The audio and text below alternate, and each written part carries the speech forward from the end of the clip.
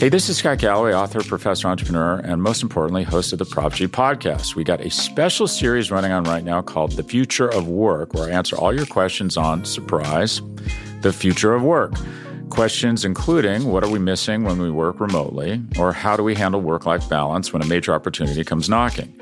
From the provocative to the technical, we're offering insights you won't want to miss. So tune in to The Future of Work, a Prop G Pod special sponsored by Canva. You can find it on the Prop G Pod wherever you get your podcasts.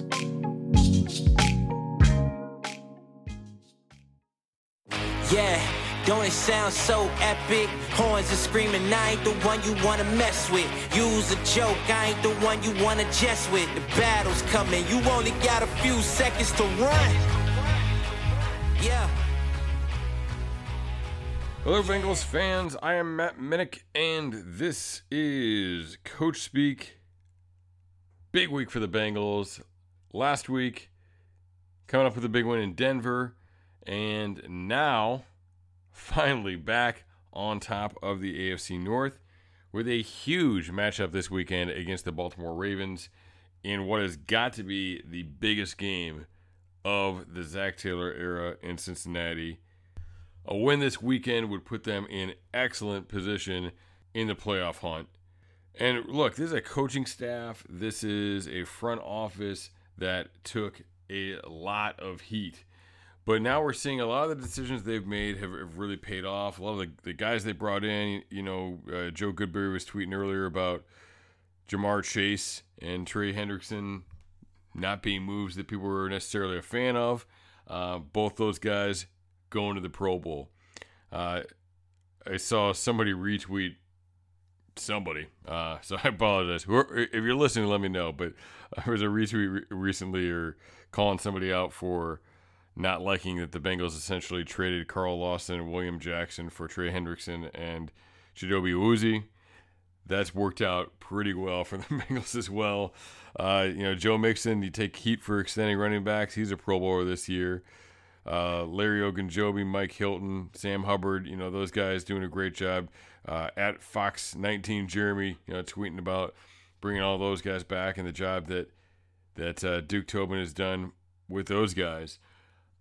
Look, we're looking pretty good right now. And you can also see, and you really saw last week, how they built depth at some key positions. We saw, I did an article this week called The Replacements that focused on that and focused on these guys that were stepping into new positions. I mean, you saw some really good things out of the second-round pick, Jackson Carman, who, again, is somebody that they've taken some heat over that pick. We saw excellent play out of Marcus Bailey, former 7th-round pick out of Purdue, Columbus native. Looked great, I thought, at linebacker. I'm really excited about his future, and I think he can push even when everybody's healthy in that linebacker room for a starting role. So, man, that's exactly what you got to be able to do this time of year, is have the depth, have guys that can step up, because the NFL season, it's about survival to some extent.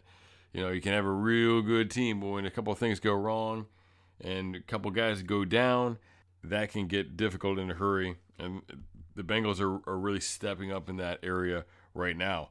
The Ravens are going to need to step up on that area this weekend. We see a number of injuries from them. I don't want to get too far into it because these things change all the time, but we know Humphrey, Jackson, some of their key players not looking good to have those guys this weekend. So let's get into that. Let's get into the matchup a little bit. I want to talk about a little bit of a parallel with these coaches. Look, I'm a fan of both Harbaughs. I think both Harbaughs are good coaches. I think John Harbaugh is a really good football coach. Both of those guys take some heat, but I do think they're good ball coaches. And sometimes we get caught up on what a coach is supposed to be. We get caught up in making the wrong call here or there, but really, if you dissect it, they're all guilty. So it's hard to get caught up on those things. But Harbaugh does some really nice things. And Harbaugh, over the last 2 weeks, has taken a lot of heat. Twice he has gone for two at the end of the game. He has gone for the win at the end of the game and come up short. Now, the first time, I saw people instantly just talking about, analytics. it's not about analytics. Like the conventional wisdom, like what I was taught as conventional wisdom coming up as a young coach was you go for the win on the road and you go for the tie when you're at home. And they were on the road that week and they went for the win, so that to me is actually the conventional wisdom is to go for the win. Last week, they were at home and they were facing the prospect of seeing Aaron Rodgers in overtime. I win the game right there. To me, you know what I mean? You get a backup quarterback. Like they can make one play with that guy and avoid seeing Aaron Rodgers in overtime. I can't say that I blame you for going for it. There's a great video of Harbaugh asking guys, if they wanted to go for it. A bit of that, as a coach, a bit of that's kind of playing it up and putting ownership on your players, which is all positive stuff, all good coaching stuff. All I'm trying to get at is I get those calls, and I can't see a flaw with them, except they didn't make the plays. Zach Taylor in the last couple of weeks, we saw 2 weeks ago, the Bengals were in overtime, and they ran the ball on second down down near the red zone, not even quite in the red zone. Ended up settling for a field goal on that drive. And look, I don't hate the call. Like they lined up quick. They caught the defense in a pretty good position to run that play. And, they just didn't get one of the blocks they needed. That could have been a really good play, and they just, didn't quite get what they needed out of it. And it wasn't a terrible play. You're not really taking the ball out of Burrow's hands because he still have a chance on third down. What happened on third down? He got sacked. That's why you don't come out and throw the ball 3 times down there necessarily. Like, you've still got to get the field goal. You're trying to win the game, get the touchdown right away, obviously. But when you've had problems protecting the quarterback, you got to think about making sure you're keeping yourself in field goal range there as well. And to me, we talk about being conservative. To me, kicking field goals is actually the opposite of being conservative in today's NFL, and running the ball is the opposite of being conservative, because that's the stuff you take heat for. Like you go for it on fourth down, like people are just on board with it right away. I feel like you're throwing the ball, like people are on board with that stuff for the most part. But having the guts to do those things and to really like be looking for a big play out of the run game, I think there's some guts behind that, and I get where Taylor's call was, and I'm with it. Like I was on board with that call. And look, this week I think he made the right call too. They had a 3rd and long, and they ran the ball to run 40 seconds at the clock, and to get in a position where you're going to make Drew Lock drive the field. In both cases, you're really trusting your defense. Didn't work out for them in the overtime scenario, but like I'm on board with that. Now you're giving Drew Lock the ball with about a minute left and making him drive the length of the field. With the defense that's been playing pretty well. I'm on board with that 100%. Over passing and getting rushed and having probably pretty low likelihood of converting that for the first down. I think that's a gutsy play. Like it's, again, I don't think it's conservative to run the ball there and run the clock. I think it's gutsy to say, I'm going to take the ball out of my hands. I'm going to put this on my defense to go win the game. I think that's gutsy. I think that's good coaching. Another thing that I think they do that's gutsy, we talk about the Pro Bowl, and there's some argument that can be made about Evan McPherson over Justin Tucker. Like, Tucker got it. I'm down with it.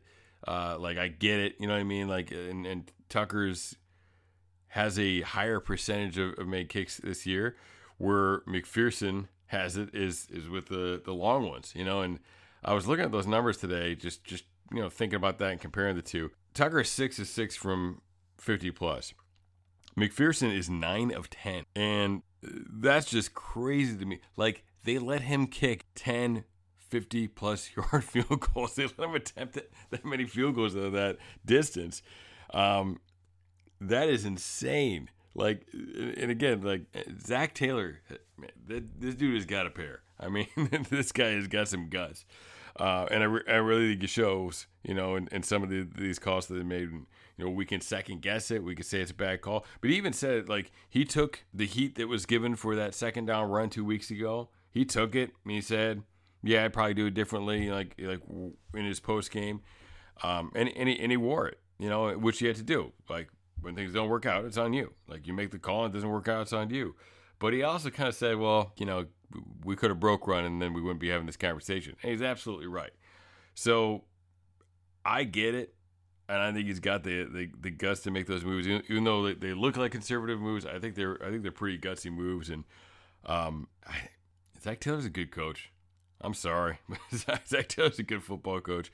I get it. I get that we don't love all the play calls, and I certainly don't love every single play call either.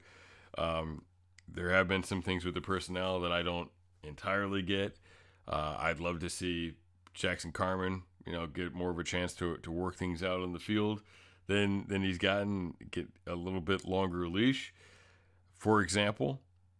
So, I'm not kissing his butt or saying he's perfect or anything like that, but man, I think he's a pretty good football coach, and I'm excited. I think they've got the right guy. They've got a guy who changed the culture, who built the culture, and he's the right guy for the job. So excited for what we have in Cincinnati right now. Excited to see them in these last 3 weeks of the regular season, how they can finish it out, how they can close it out. It starts with this Baltimore matchup. This is a huge game. Big opportunity here to put themselves in a great position in terms of the playoffs, to potentially sweep the Ravens and the Steelers in the same year, which is crazy. And, hey, we mentioned McPherson versus Tucker. Maybe McPherson can, put a little X on that. Give those Pro Bowl voters a little something to look at, going head-to-head with Tucker. Obviously, we always talk about quarterbacks head-to-head. Why can't we talk about kickers head-to-head? That's no more ridiculous, right?